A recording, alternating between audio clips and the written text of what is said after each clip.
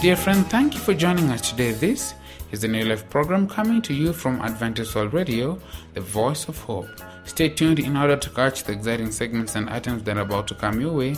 I'm your presenter, Samuel Maangi. On today's Bible slot, we'll be having Pastor Prosinanga talk about C. The health segment will be brought to us by Msavim Teshi, and today she'll be talking about constipation and diverticulitis. As usual, we have marvelous tunes to spiritually lift you up. Let us now listen to a song, Uza Vyote, by Modern Choir.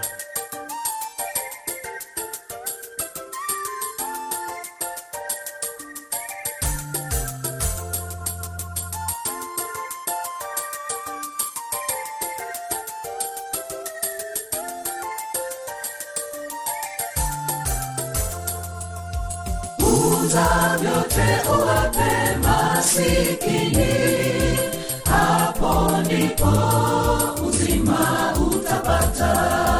Umeshika sheria zote wewe, uza vyote uzima utapata. Uza vyote uwape masikini, hapo ndipo uzima utapata. Umeshika sheria zote wewe, uza vyote uzima utapata. Yule kijana tajiri alipoyasikia hayo, alihuzunika sana, kwani alikuwa na mali nyingi. Nimezishika sheria zote, sijakosea mtu. Alinung'unika kindani na kuondoka kwenda zake. Yule kijana tajiri alipoyasikia hayo, alihuzunika sana, kwani alikuwa na mali nyingi. Nimezishika sheria zote, sijakosea mtu. Alinung'unika kindani na kuondoka kwenda zake. Uza vyote uwape masikini, hapo ndipo uzima utapata. Umeshika sheria zote wewe, uza vyote uzima utapata.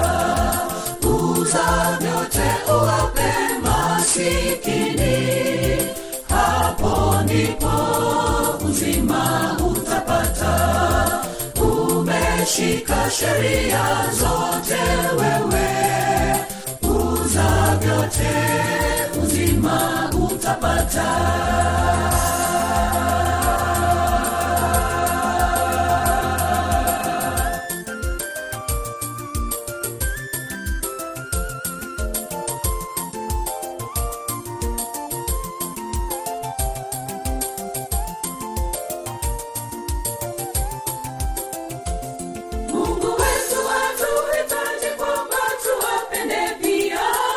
Masikini wanaoteseka katika dunia hii, anatuhitaji tuwajali waja wake duniani. Hapo ndipo baraka zake hazitatupungukia. Mungu wetu atuhitaji kwamba tuwapende pia masikini wanaoteseka katika dunia hii. Anatuhitaji tuwajali waja wake duniani. Hapo ndipo baraka zake hazitatupungukia. Uza vyote uwape masikini, hapo ndipo uzima utapata. Umeshika sheria zote wewe, uza vyote uzima utapata. Uza vyote uwape masikini, hapo ndipo uzima utapata. Umeshika sheria zote wewe, uza vyote uzima utapata.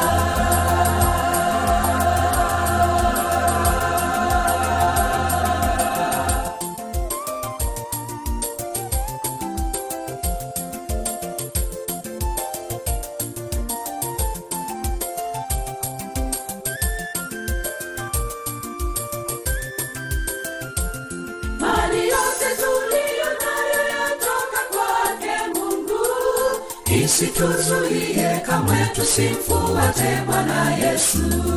Asema kwamba tutafute kwanza ufalme wake, hayo mengine tunayohitaji tatutimizia. Mali yote tuliyo nayo yatoka kwake Mungu, isituzuie kamwe tusimfuate Bwana Yesu. Asema kwamba tutafute kwanza ufalme wake, hayo mengine tunayohitaji tatutimizia. Uza vyote uwape masikini, hapo ndipo uzima utapata. Umeshika sheria zote wewe, uza vyote uzima utapata. Uza vyote uwape masikini, hapo ndipo uzima utapata.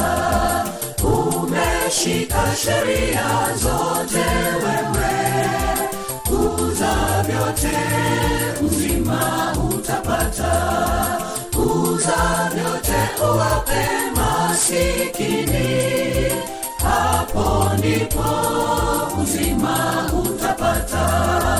Umeshika sheria zote wewe, uza vyote uzima utapata.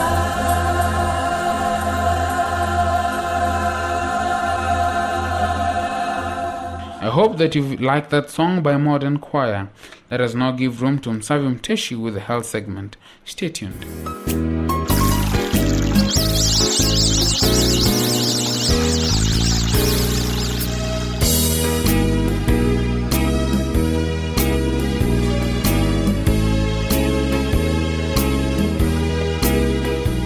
Hello, listener. Welcome to our program, Health Nuggets. I am your presenter, Musavi Muteshi. Today, I want to talk with you about an association that exists between the diet and lifestyles of our modern life and the feeling of constipation, because the complications of constipation can be life-threatening. As societies around the world mature, their food supplies become more established and people no longer need to spend most of their time hunting for their next meal.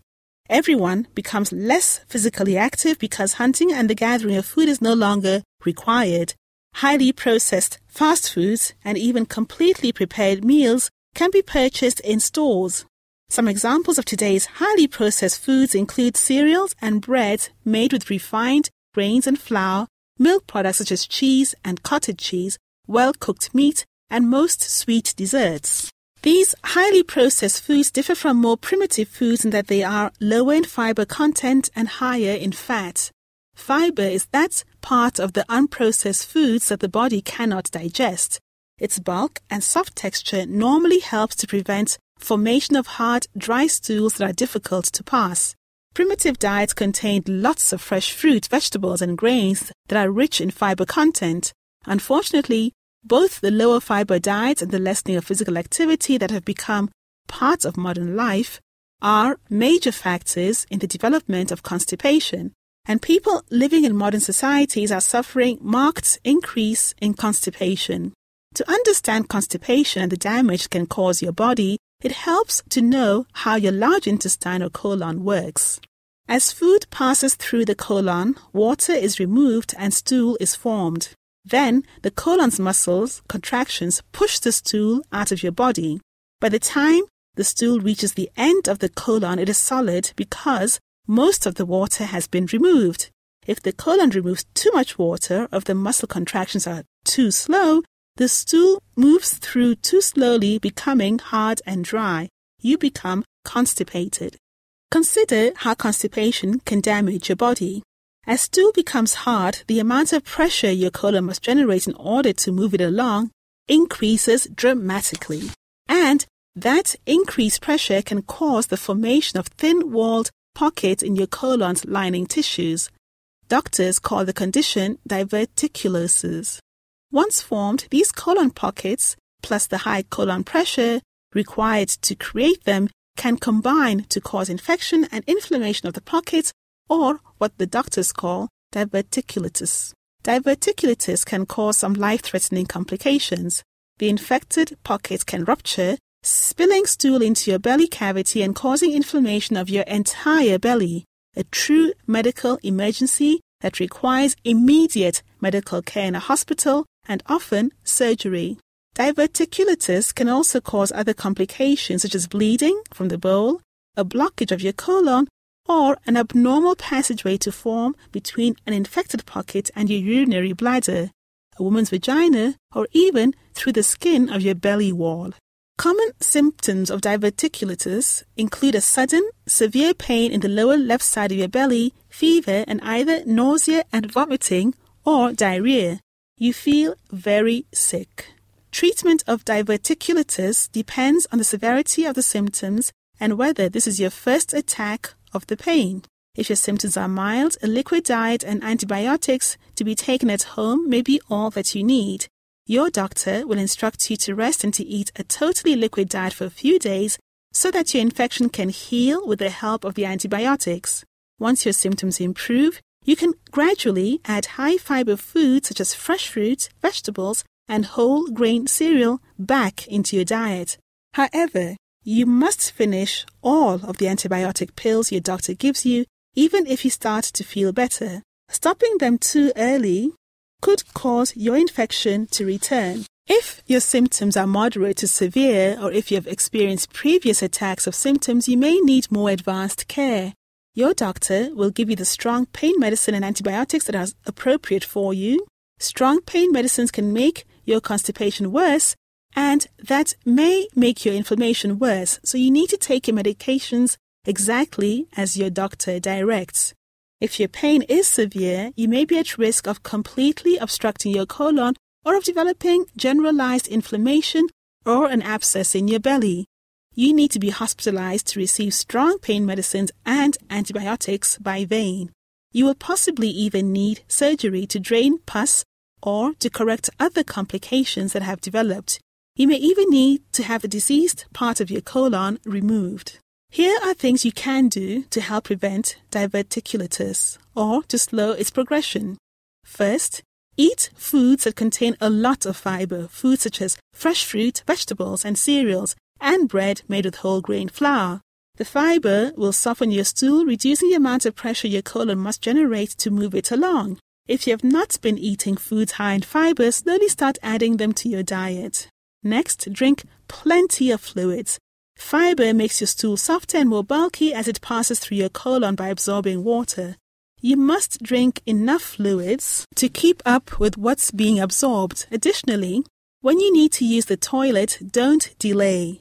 Delaying bowel movements leads to harder stools that require more force to pass, and that increases the pressure within your colon. Finally, get regular exercise. Exercise helps your colon to function normally, and that reduces pressure inside your colon. Try to exercise at least 30 minutes on most days. Health Nuggets is written by Dr. Richard Uckel, a medical doctor working in the United States. The medical views expressed in this program are his and may differ for your particular health needs. If you need medical advice, please consult a medical professional in your area. Thank you for listening.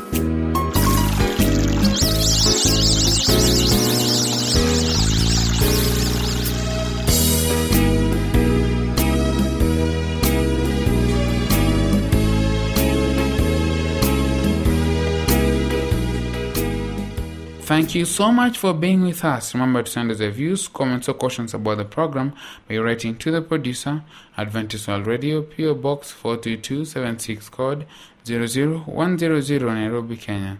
Our email address is awinairobi@ek.adventist.org. I'll be back after this track, Yetu ni Mzabibu by Modern Choir.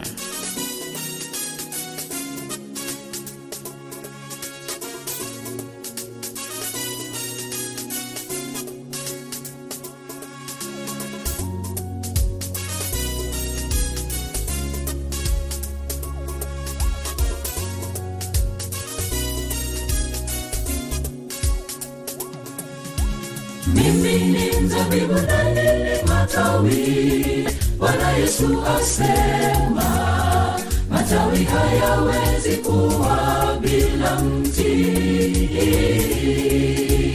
Mkitegemea kwangu ninyi wanangu, nitawapa mema, mambo yenu yote yatakuwa mema. Mimi ni mzabibu na ninyi matawi, Bwana Yesu asema, matawi hayawezi kuwa bila mti. Mkitegemea kwangu ninyi wanangu, nitawapa mema, mambo yenu yote yatakuwa mema. Wenzangu, twategemea kwa Yesu Kristo,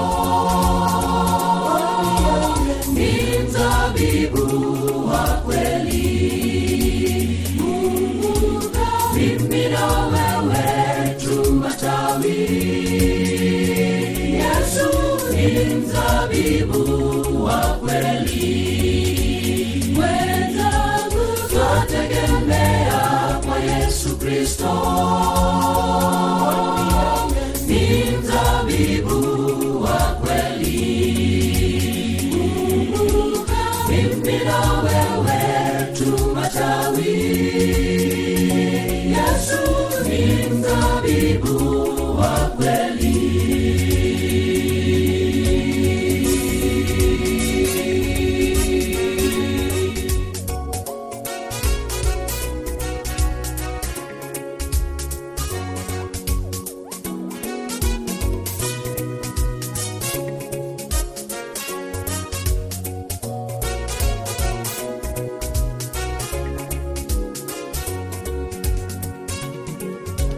Kama vile Baba alivyonipenda, nami ninawapenda. Kaeni katika pendo langu mimi, mkizishika amri zangu wanangu, matunda mtapata. Kaeni katika pendo langu mimi,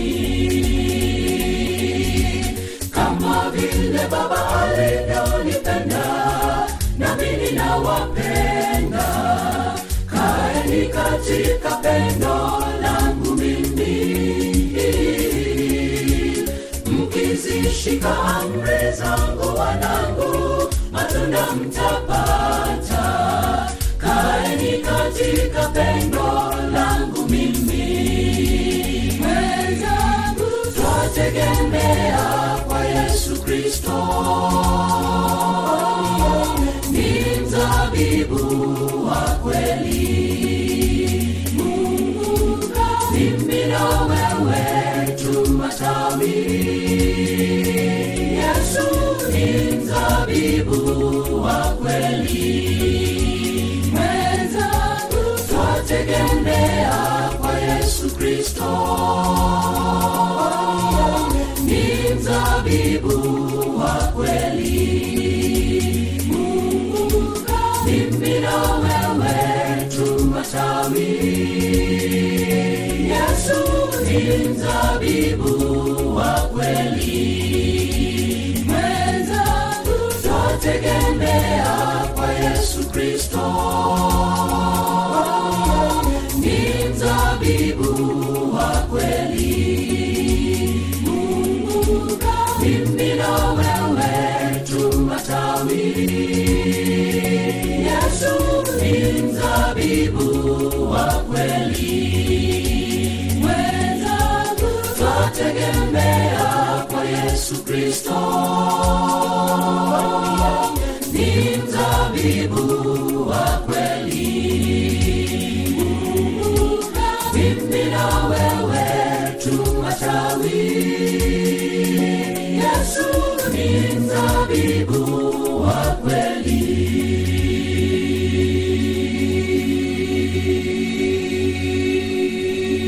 Pastor Prosinanga will now quench your spiritual thirst.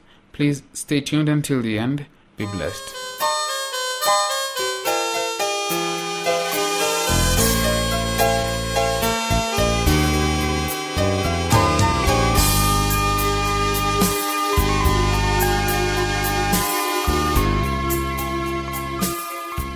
Dear listeners, in our previous lesson, we learned about the blessed dead. What a blessing to be blessed dead. The blessed dead, we saw that are those ones who died when their characters are fixed in Jesus Christ. Not the dead are here pronounced blessed, but only those who die in the Lord, they who die with their faith fixed in Jesus Christ. Today's lesson is C. Behold, I come as a thief. Blessed is he that watches and keeps his garments, so that he may not walk naked, and they see his shame.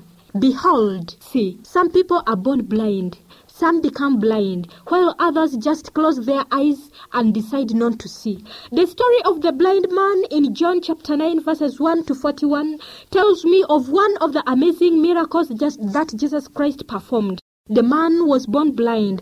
Jesus Christ made him to see, but was made to see. This was a unique miracle. It had never happened, and many people gathered to Jesus Christ and told him, Jesus, what happened to this man? Who committed the sin that made him to see? And the man gave his testimony that I don't know what happened, but I can see. His only message was that I was blind, but now I see. Today we have many who are blind, those who are blinded, and those who even decide to close their eyes that they may not see. To some, problems has caused their blindness. Some are born blind, while others just decide to close their eyes that they may not see. The perception of the gospel. Have you ever gotten the perception of the gospel? Some have heard but decided to close their eyes. The gospel is preached. They have read but still close their eyes. God is therefore calling on each and every one of us. Behold, do you see? Behold, look and see. I come as a thief. That is to the ungodly. God is saying, look, behold, I come as a thief. That is to the ungodly. If we don't believe in God, therefore we may not even be able to see, because He's calling upon us to see. That means that we are not seeing.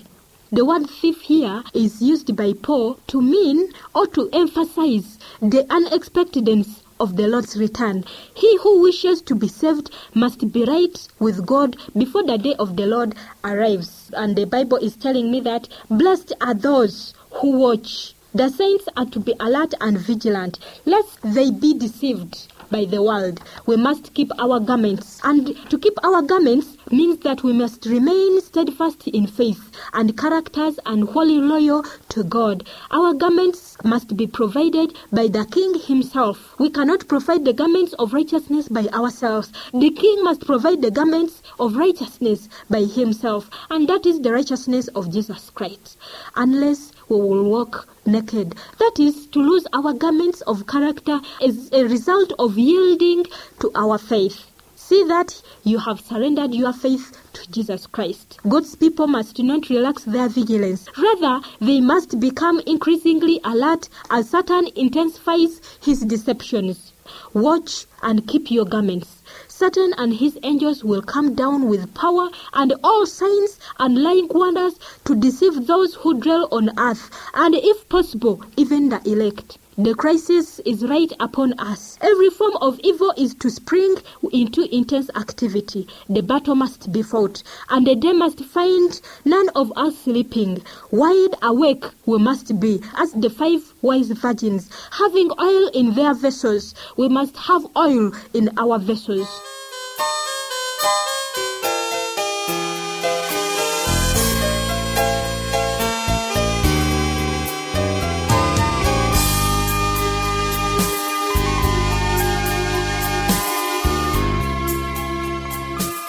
Thank you for making Adventist World Radio a favorite station. It has been great, and I hope through the mercies of God you'll join me next time, same place, same time.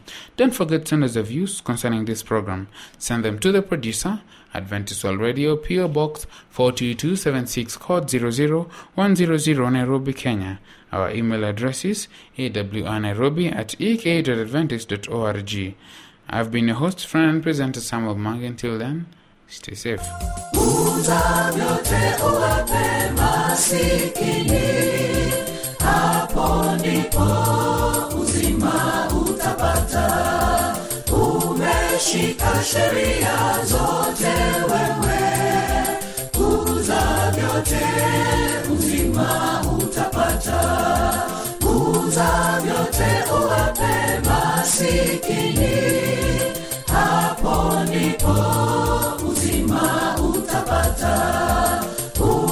umeshika sheria zote wewe, uza vyote uzima utapata.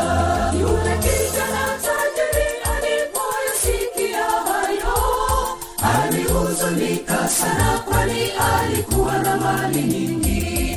Nimezishika sheria zote, sijakosea mtu, alinung'unika kindani na kuondoka kwenda zake. Yule kijana tajiri alipoyasikia hayo, alihuzunika sana, kwani alikuwa na mali nyingi. Nimezishika sheria zote, sijakosea mtu, alinung'unika kindani na kuondoka kwenda zake.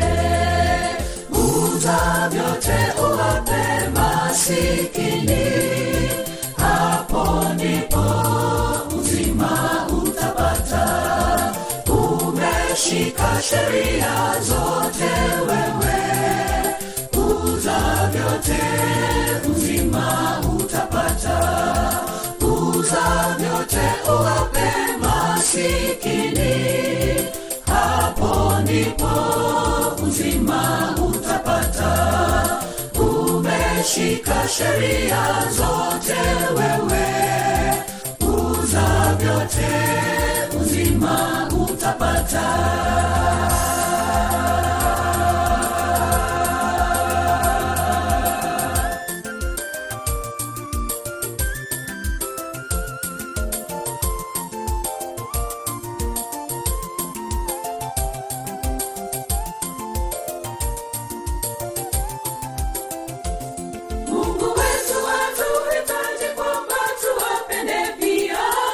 Masikini wanaoteseka katika dunia hii, anatuhitaji tuwajali waja wake duniani. Hapo ndipo baraka zake hazitatupungukia. Mungu wetu atuhitaji kwamba tuwapende pia masikini wanaoteseka katika dunia hii.